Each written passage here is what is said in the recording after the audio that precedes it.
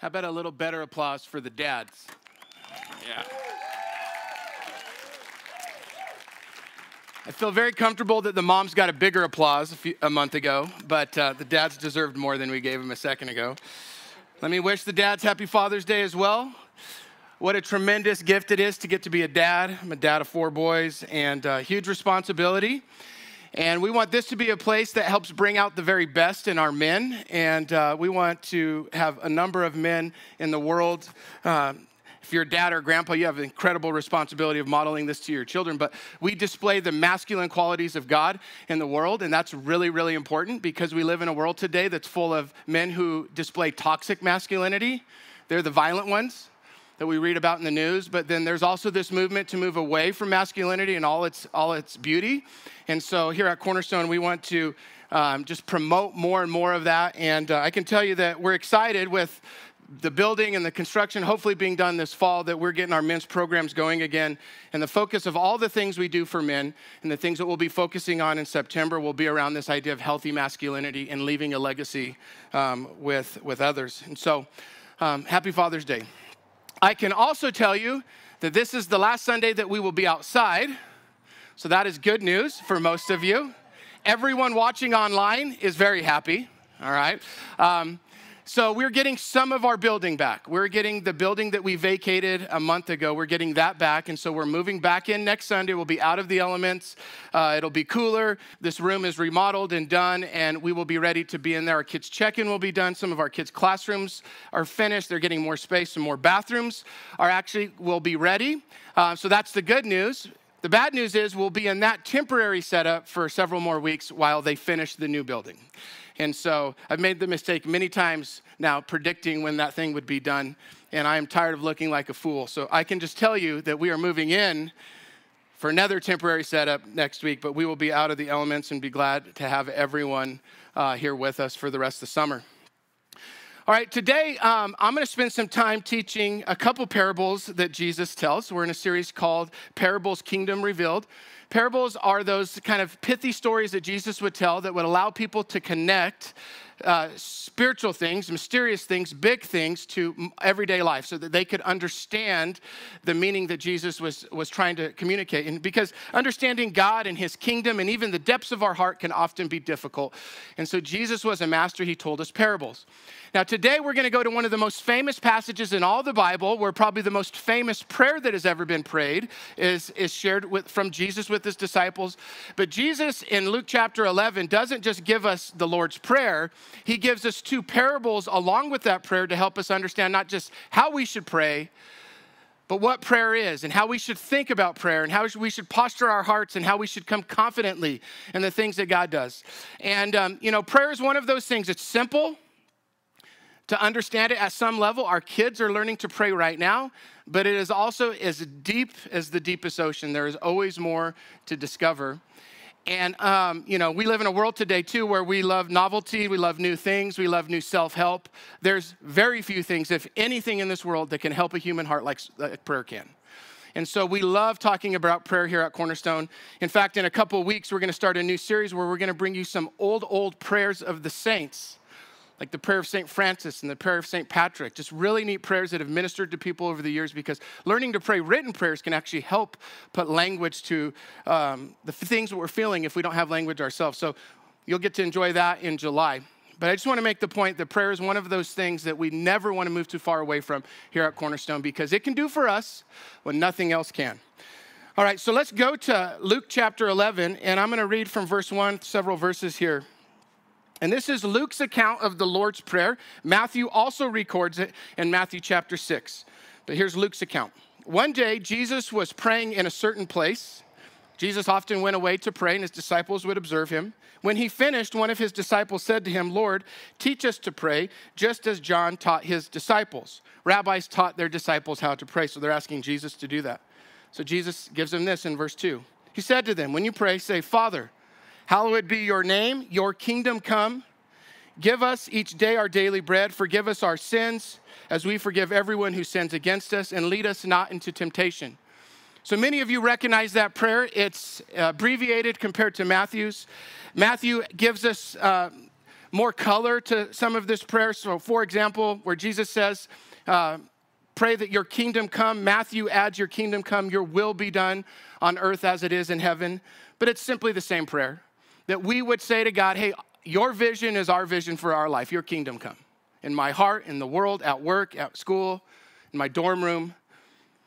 So it's the same prayer, the same elements, asking for provision, asking for forgiveness, asking God to lead us, to protect us from certain things. But then Luke gives us something Matthew doesn't. He gives us two parables that Jesus teaches to help us understand what's actually taking place when we pray a prayer like this. So verse 5. Then Jesus said to them, suppose you have a friend, and you go to him at midnight and say, friend, lend me 3 loaves of bread. A friend of mine on a journey has come to me, and I have no food to offer him. And suppose the one inside answers, don't bother me. The door is already locked, and my children and I are in bed. I can't get up and give you anything. I tell you, even though he will not get up and give you the bread because of friendship, yet because of your shameless audacity, he will surely get up and give you as much as you need. Now, just remember here, that when Jesus would use parables, he'd often use rabbinic teaching, and he would use absurd illustrations at time to make a point. So he's being sarcastic here, and he's telling a ridiculous story. And so we get this phrase, shameless audacity. Then he goes on in verse 9. So I say to you, ask, and it will be given to you. Seek, and you will find. Knock, and the door will be open to you. For everyone who asks receives, the one who seeks finds, and the one who knocks, the door will be opened. Verse 11. Which of you, fathers, if your son asks for a fish, will give him a snake instead? Here we go again. Ridiculous, right? Or if he asks for an egg, will give him a scorpion. If you then, though you are evil, know how to give good gifts to your children, how much more will your Father in heaven give the Holy Spirit to those who ask him?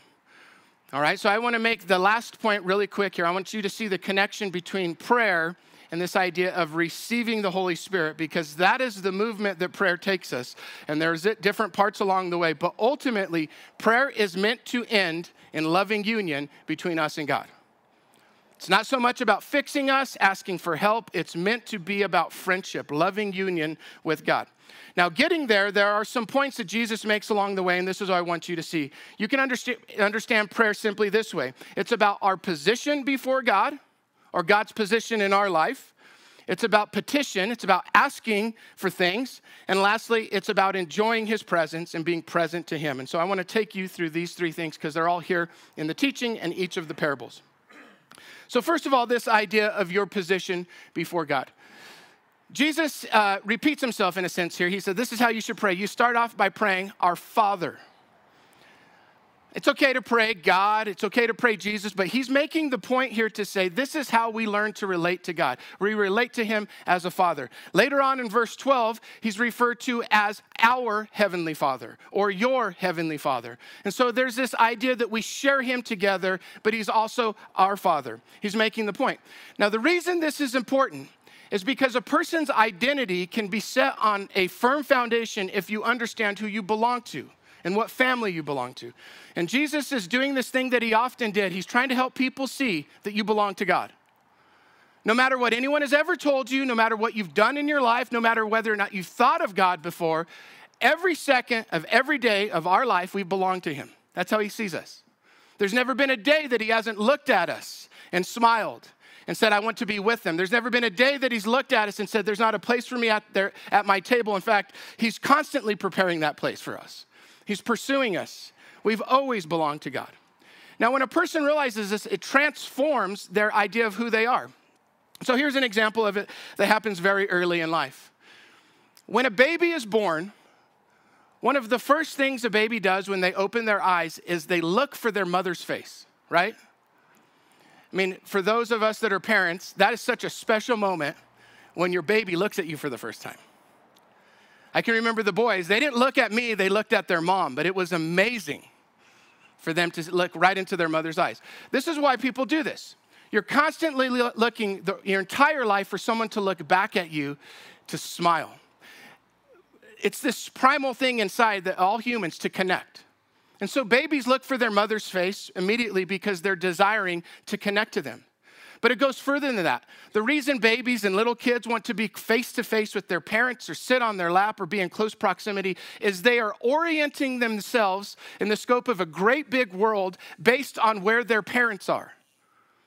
Your position in life early on entirely comes from your relationship with your parents or the lack of relationship you have with your parents or other caregivers.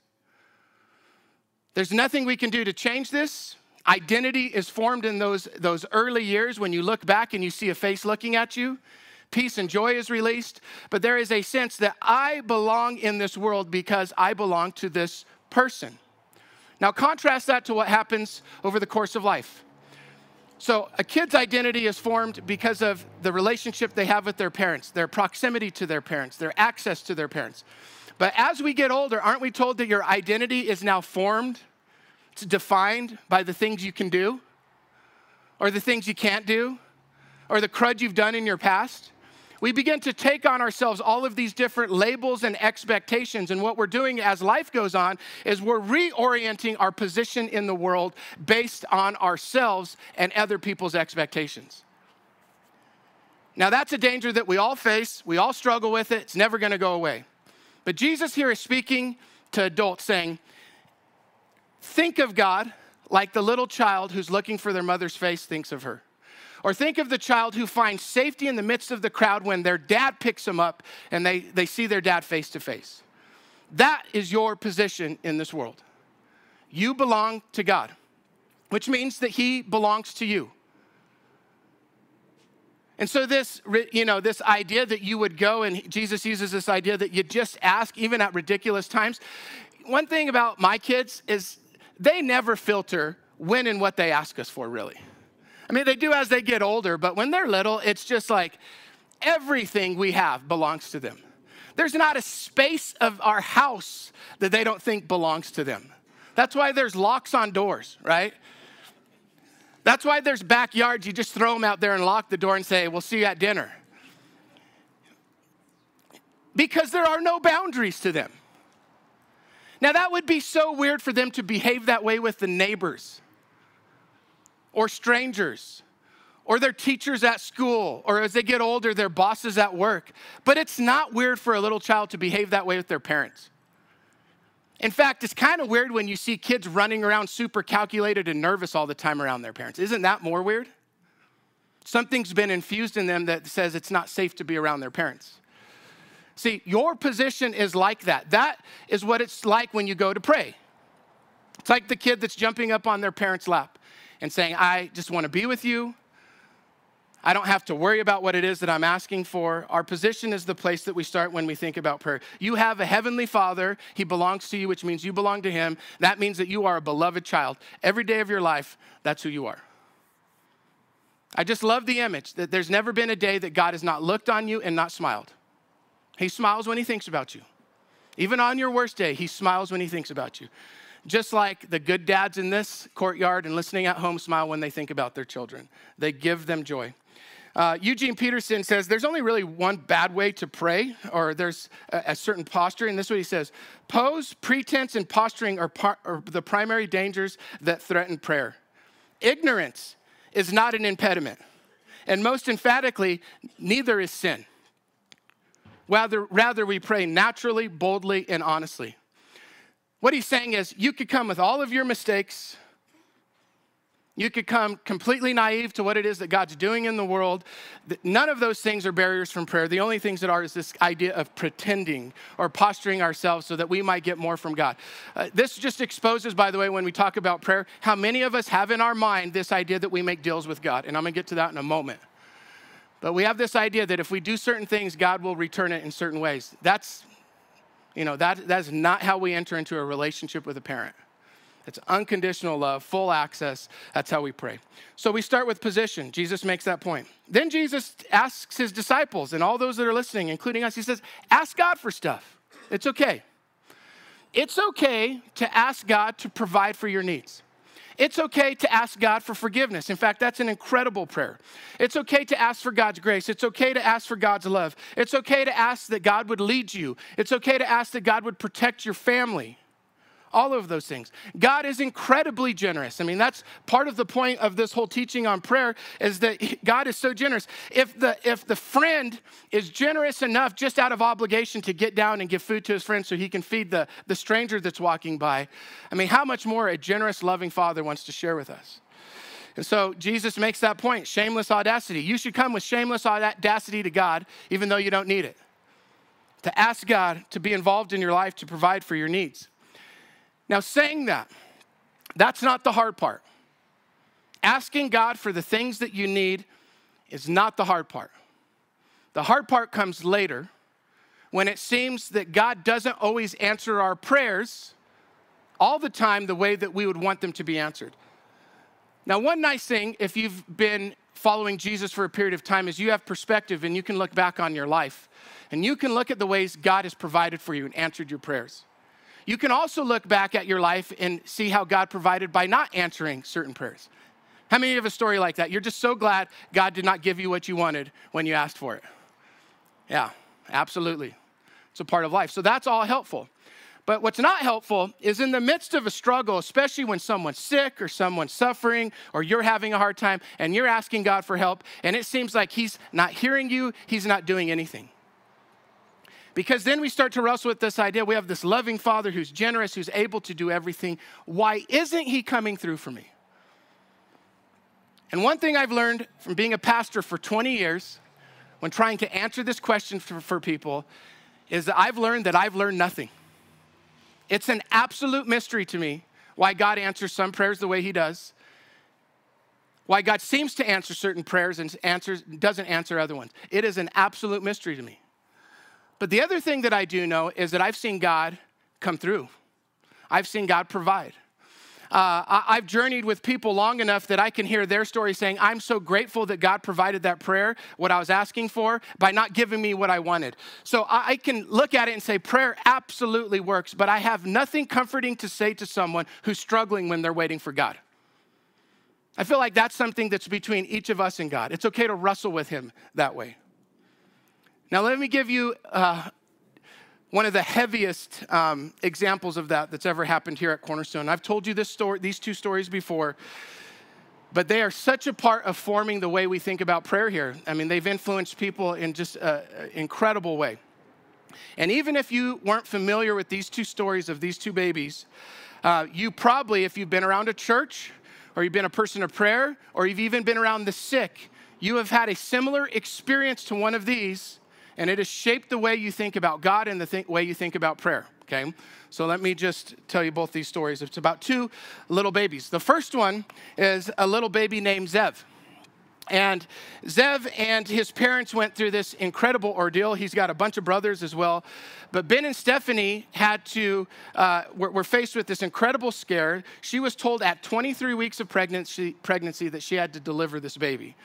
And, that's way too early. That's just what I could tell you. The dads are like, how long does it take to be pregnant? We can't remember. Our wives, they know the day, how many days it takes, but I'll just tell you that it's like half the time needed for a healthy baby to come out. The doctors told Ben and Stephanie that Zev's chance of survival were like in the single digits. And less likely, even if he did survive, would this baby be like have just a healthy, normal life. They're like, this is as bad as it can get. And so their plan was, after they flew him down Flight for Life to Denver, was they were going to help deliver the baby, to give the baby a chance and to save Stephanie. And they were just waiting for a peaceful passing of the baby. Well, the alarm went off to the church and people began to pray, and friends went down to the hospital and there were with Ben and Stephanie. And I can just tell you this, there was one set of bad news after another, but there was one miracle after another. And the first miracle was this. Zev, who came out without developed lungs, they said his lungs aren't viable. They're not big enough to help him breathe. His heart's not big enough to pump blood. He came out screaming and crying, which is actually a good sign. It was the first miracle. And thing like that after that just kept happening. I remember I went and visited the little guy in the hospital a couple times, and he was sitting there in that little box that's keeping him alive. And it was literally like God was finishing the project of, building this baby, outside his mother's womb. And I would look at Zev, and his fingers had not yet separated. That's how premature he was. His eyelids had not yet separated. He looked like a baby, and he fully was this human with dignity and a future, but he was just in this vulnerable place. And people prayed, and they prayed, and there were friends of the Hausers that were at the hospital night after night praying, and alarms would go off, and prayer requests would come out in the middle of the night because he'd have a bad night, and people would pray, and they'd pray, and they'd pray. And today, that little dude runs around and raises hell here, which is exactly what little boys should do. He's wild. We had our Christmas caroling service last December, and we had lights all over down here, and he literally was picking them up and throwing them around, and I thought, if anyone is allowed to mess things up here, it's that boy. That's the miracle baby walking around. It's amazing. You can go on our website and hear their story. A lot more. There's several more details, amazing things that happen. Just look up Ben and Stephanie on our stories, and you can hear more about that incredible story. It was amazing. We need to know that. Like, God did something amazing for that little boy and that family in our church. It was amazing. It was a miracle. It's not a coincidence. The doctor said the same thing. Now let me tell you another story. Something happened a few years before. There's a little girl named Olivia that was born. And her parents were surprised that she had some issues. And Dave and Danae ended up with getting some really bad news after the baby was born, and that is that she just had serious problems. And so again, the alarm went off in the church. We need to pray for this little girl. She's in the hospital. People were down there visiting. Elise and I went to visit. We prayed with the family. People trusted God. We asked God to do amazing things. And 10 days after her birth, and the day after Elise and I visited this little girl and her family, she died. She passed. And we held her memorial service in this room. And I can tell you that up in the front, there was this tiny casket. That when you look at something like that, there's something that offends like our very soul. It was awful. At the time, there was nothing good about it. It was just tragic and devastating. And it's not because people didn't pray. And it's not because people didn't trust God. But that little girl is not with us. And so if we spend time talking about God providing for our needs and that God can do amazing things, we also have to talk about the times when he chooses not to. Brian, why does it work out that way for certain people? Same answer I'll give you that I've been giving people a long time. I don't know. I don't know. But what I do know is that God can work through prayer. What I do know is God is loving. What I do know is God is able. He's powerful. He's generous. And so we are people that are instructed to pray. So Jesus is really, it's pretty simple here. He says, ask for your food, ask for some protection.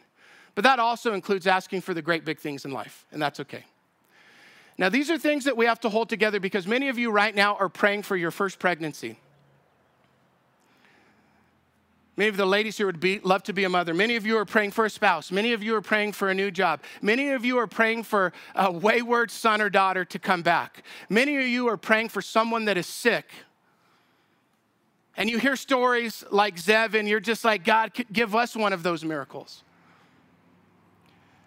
See, this is a wrestling. When you're a person of prayer, you have to learn to wrestle with God because of this very thing.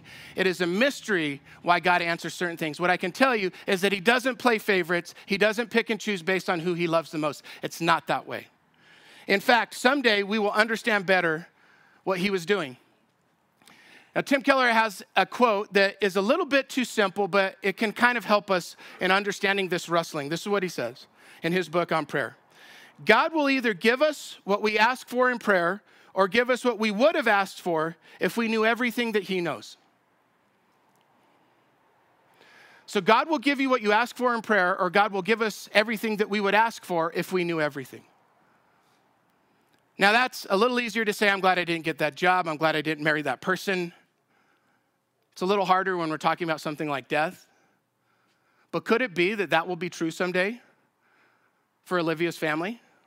That they, in some amazing way, will see what God did because of something tragic? Again, I don't know, but that sounds the way God works. And so we have this position before God. He's our Father. We're his children. We're asked to come with strong petitions to the Lord, to be brave and to ask God for things. But then we get to the real point of prayer. And this is really what I want you to walk away with the most today. And it's the idea of we are meant to connect to his presence. So look what we see Jesus almost promising here. He says, ask for these things, ask, it'll be given to you, seek and you'll find, knock and the door will be open to you. But then look how he puts a bow on this whole thing of asking. What is it that he says that he'll give you when you ask? He says, I will give you myself. I will give you the gift of the Holy Spirit. How much more will your Father in heaven give the Holy Spirit to those who ask? See, I think Jesus is saying something here. He said, there are needs in this world, but the ultimate need of every human heart is loving union with God. It's connection with him. It's friendship with him. It's connection with your Father. And that is the thing that's promised here. And that's not a small thing, because even if you go back to the example of people suffering as they lose someone, one of the few things that gets people through that time, in addition to loving friends, it's loving union with God. It's when they don't abandon their relationship with God, but they lean on him more, and he helps them through those times.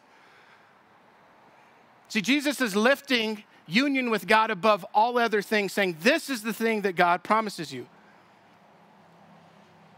God himself is the ultimate gift of prayer.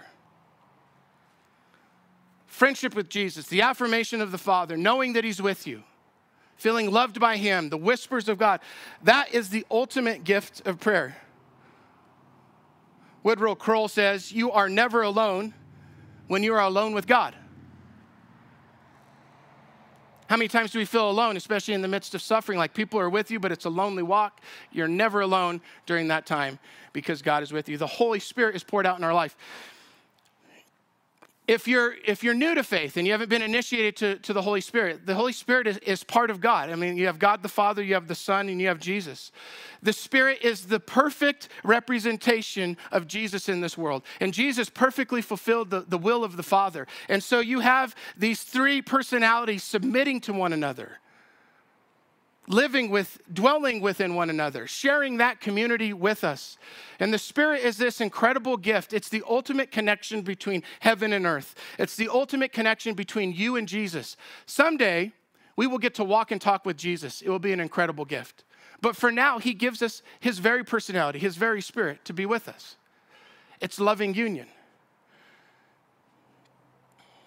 Bill Johnson says the Holy Spirit is God on earth.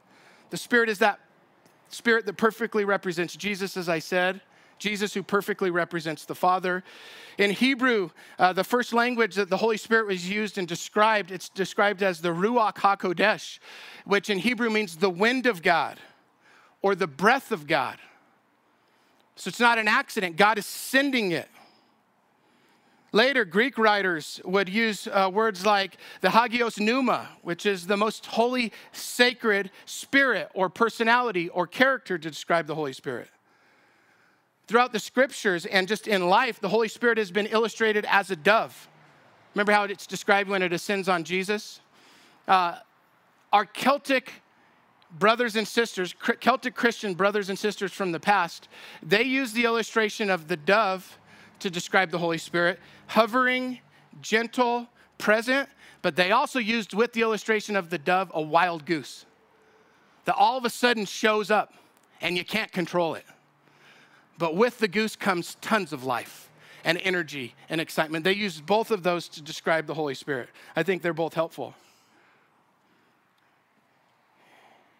And many African-American churches still today, but going back to the days of slavery, the Holy Spirit wasn't described as the Holy Spirit, it's described as the Holy Ghost, which you often read in certain translations because they wanted to make the Holy Spirit seem more like a present personality in the world, which he is. And really, I shouldn't say he is, because in the scriptures, the Spirit is described in a feminine way. The Spirit is beautiful. It shows us the feminine qualities of God. And so the Spirit becomes the gift that allows us to experience loving union with God. And so the question is, how is it that we connect? How is it that we stay filled? Well, part of the answer to that question is here in the teaching. It's through prayer. Prayer is not just about asking. Prayer is about being with him, receiving. Okay? So I want you to get the point. Ultimately, the gift of prayer is God himself, the Spirit. But with the Spirit, through prayer, comes other gifts. And this often gets talked about in churches, but let me say a few things. With the Spirit comes the charisma, the power of God that we call the spiritual gifts that's shared with the whole church. And with the Spirit comes the character of God that's birthed in a person that's called the fruits of the Spirit. And with the Spirit comes the voice of God. God can actually speak to you. You can learn to listen. You can hear his voice and experience that loving union. Here's another question that's good, besides why doesn't God answer every prayer? Here's another question. If God is so close and so caring and so involved in my life and so much desires to experience union with me and speak to me, why is it that it's so hard for us to hear him? How many of you have had a hard time hearing from God at certain times in your life? Or maybe you've never heard from God, okay? It's something that we all share. What I can tell you is this is something that you can learn to do. Prayer is a gift, but prayer is also a skill. You can learn to discern the voice of God from the other voices in your head, from voices in the world, from Satan. You can learn to discern his voice. But I also say this, we live in a world that's really, really good at desensitizing us to what God is doing, okay? So our world is loud, busy, fast-paced. Because of that, it can be really hard to hear God's gentle voice. God doesn't scream at us. I mean, there are certain times where he really gets people's attention. But more often than not, God whispers to us. He quietly speaks to our heart rather than a loud voice from the outside.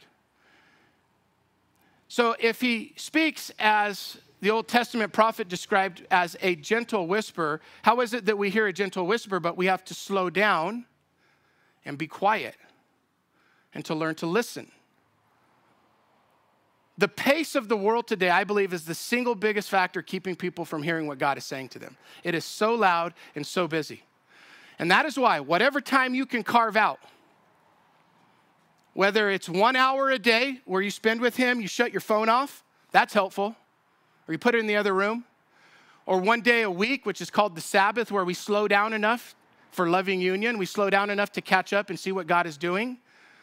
Or whether it's vacations where you're not just running ragged, but you're actually relaxing and listening and spending time praying. All of those times are very valuable because we're slowing down, getting quiet enough, and we're tuning our ear to hear God who can speak to us. And that's part of the gift of the Holy Spirit, is he can do that. Prayer helps us have the eyes to see. So here's an illustration of that. So a few weeks ago, we had these TV screens out here. And outside church has been a little bit of an adventure. We had snow the second week, technical problems. It's probably going to rain today on someone. Hopefully not you guys. Like second service is the suckers that get the rain today. But one of the Sundays, we had people saying, Brian, I can't see the screen. And I'm looking at the screen. I'm like, I'm reading the words right now. This happened to several of our staff, including Aaron. We're like, why can't we see the screen? And then we realized that if you had polarized glasses on, you can't see the screen. So take your glasses off. And it's right there, right in front of me. It's a simple illustration, but it's meant to make the point that prayer actually can work that way. When you're quiet, when you prioritize prayer in your life, when you come positioned like a son or daughter before God. You come with your petitions, but you're there for loving union to listen to him. Eventually, it's like taking the glasses off. You will see what's right in front of you. He is with you. And he wants to speak, and he cares about you. He wants to speak to you. All right, now as I close, I could give you many other reasons and stories why I think prayer needs to be more and more a part of our life. We need reminded of it. We need to continue to make it a priority in our life. It has incredible results. There's things that we get from prayer that you can't get from anywhere else, but I'll make the point this way around the issue of anxiety. So let me start with this. Going back to the year before March 2020, so the whole world changed that day or that week, right? March 2020. But for about a year up to then, we here at Cornerstone were just experiencing something that we hadn't experienced in a really long time. There were just a lot of people who were far from God ending up in our groups, in your homes, in conversations, in our services on Sunday, who were far from God, but they came very hungry and open to hear from him. And it was happening so often that we used a word that we don't like using very often here because it often gets misused and it's used to manipulate people, but we were beginning to use words like revival and renewal. It seemed like something extra was happening. And what we would hear from people is they're so gripped with an anxious mind and an anxious heart. And then you add on top of that other things like depression, but just for a moment, we'll stay with anxiety. So many people with that, they would come and they'd say, I felt something or someone tell me that worship can help. Like it might give me peace. I heard someone share with me that prayer helps. Can you teach me to pray? Do you know how weird it is for a pastor in Boulder to be asked by someone in Boulder, can you teach me to pray? A stranger? That stuff doesn't happen very often. But what's happening is the world is squeezing people and we're exhausting all of our other resources. And there are actually, there's this message out there. I'm so glad it's out and I wish it was more people heard it. And that is that God could be an ever-present help in times of trouble. God actually brings peace. Loving union with God brings shalom, which is described as the wholeness, health, and rest of God. How about our heart and our mind feeling that way? So the last few years have been a disruption, but have the causes of anxiety gone down or increased? Well, we all know the answer to that, right? It's crazy. It feels like all hell has broken loose. So recently I've been doing some more reading just about anxiety, and I'm wanting our church to be a place that helps with these issues. And there's a lot to read about just a person's individual inner life. And just, you can meet with a counselor and you can learn some new strategies. And there are certain things that we can do to manage anxiety. And a lot of times we think about the people who are more anxious. In a crowd this size, there are certain people that really struggle with it. And that's okay. I mean, that's just your thing. We all have our own. We all have different things. But there's more writing that's coming out about how the whole world is anxious. That it's not just about the way certain people are predispositioned or certain things that have happened to certain people, but the entire world is more anxious than the world used to be. And this is how they're beginning to describe it and even to say this is where it comes from. Early in the 19th century, the world started to connect in ways that it hadn't before. And there was a little invention called the telegraph. That the telegraph allowed news and messages from loved ones and news about current events to spread across, far distances. The telegraph connected the country. In 1850, a telegraph line was laid across the bottom of the Atlantic Ocean, and for the first time, news could spread between North America and Europe, not in weeks, but in minutes.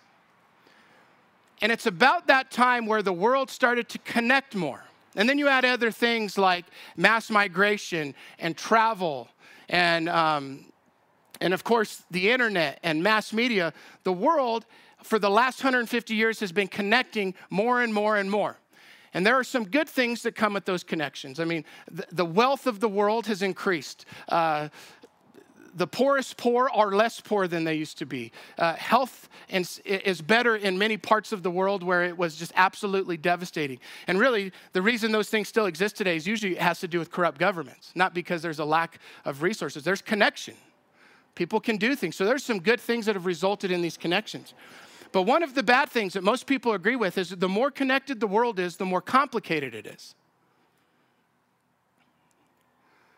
And the more complicated something is, the more expectations that come on a person, and usually what that results in is the person becomes more anxious. So a more connected world becomes a more complex world, becomes a more anxious world.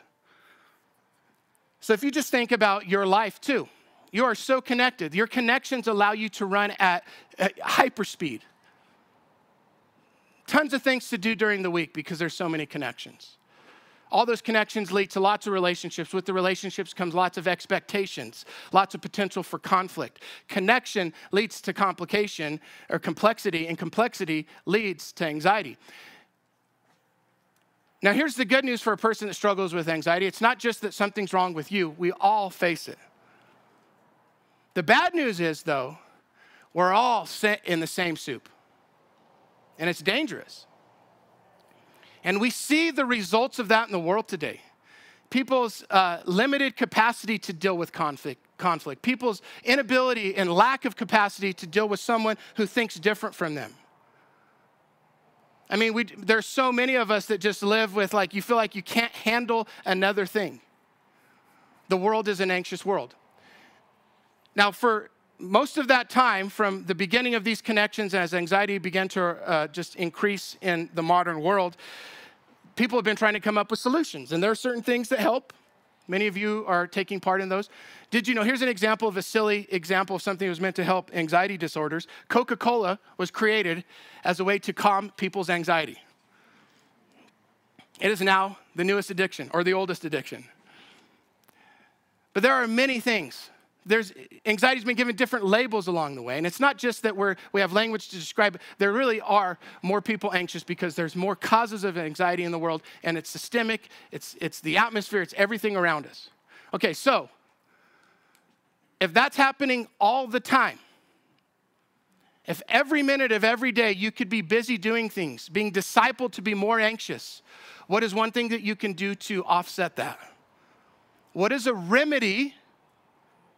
It's not a silver bullet, but what is one of those things that can grow health, that can help? Well, one of those things, maybe the most important thing, is quiet moments, slow moments, quiet times, being with God, which we call prayer. Loving union with Him. I can tell you this about Jesus. The Spirit will speak that voice of Jesus. Jesus will never come to you with an anxious message. He is full of peace. Like the child that searches for their parent's face early on, when you see his face, when you notice his presence, guess what will happen in you? Joy will be released. Joy makes you resilient to anxiety. Peace will be released. One thing that's amazing about the Bible, in the world that's full of new great ideas, there are some ideas that still have not been outdone. We have not progressed past the gift of prayer. Prayer has the unmatched potential to settle us, quiet us, connect us, and lead us to joy and peace. And so, just as your pastor, I want to encourage you to just make a renewed commitment to have a life of prayer. And I'm going to give us a chance to pray together. And so I want to invite you to bow your head. And I want to read you something that a friend of mine gave me this morning. So we have a friend of mine here at Cornerstone, and his name is Deborah Backus, and she's on our church council. And she prays for our church literally every day. She gets woken up in the night and prays for us. And she often hears from the Lord, and she gives me these messages, and I often don't share them with you because it's private, and sometimes it weirds people out to say, hey, we heard this from God. But I want you to hear what she heard from God praying for you this week. So just with your eyes closed, just want you to meditate on this, and then I'll close this with the Lord's Prayer. This is what she heard the Lord say. She heard, children, come near to me. Don't hesitate. I want to fill you again and again. Come early to me, to my table. Eat with me there. I love you and desire you to be near. Stay for a while. Linger a bit longer. Stay until I fill you. Then go out and do your works for the day. It is an offering, a sacrifice. I will guide you. Fill you with whatever you need to be victorious. 3,000 years ago, I was with them in the desert, walking with them daily. So I daily walk with you. But you must come near to me. Stay near to me throughout your life, and I may lead you and guide you and take you to that place of rest. And so, Father, I thank you for those words. They are so true. And I bless my friends today with loving union. I bless them with an increased desire to carve out time in their busy day, their busy week, their busy year to be quiet enough, to slow down enough to be with you. May the anxiety in their heart or the things that they feel, may those things actually be a sign that they need more time with you. Father, make us bold as we come to you. We are your sons and daughters. Help us trust you in the mystery that is prayer.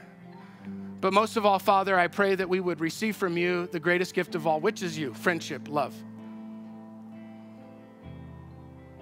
And so we say, Father, hallowed be your name, your kingdom come. Give us this day our daily bread. Forgive our sins as we forgive everyone who sins against us. And lead us into temptation. Thank you for teaching us to pray. Thank you for the gift of prayer. We love you. We honor you.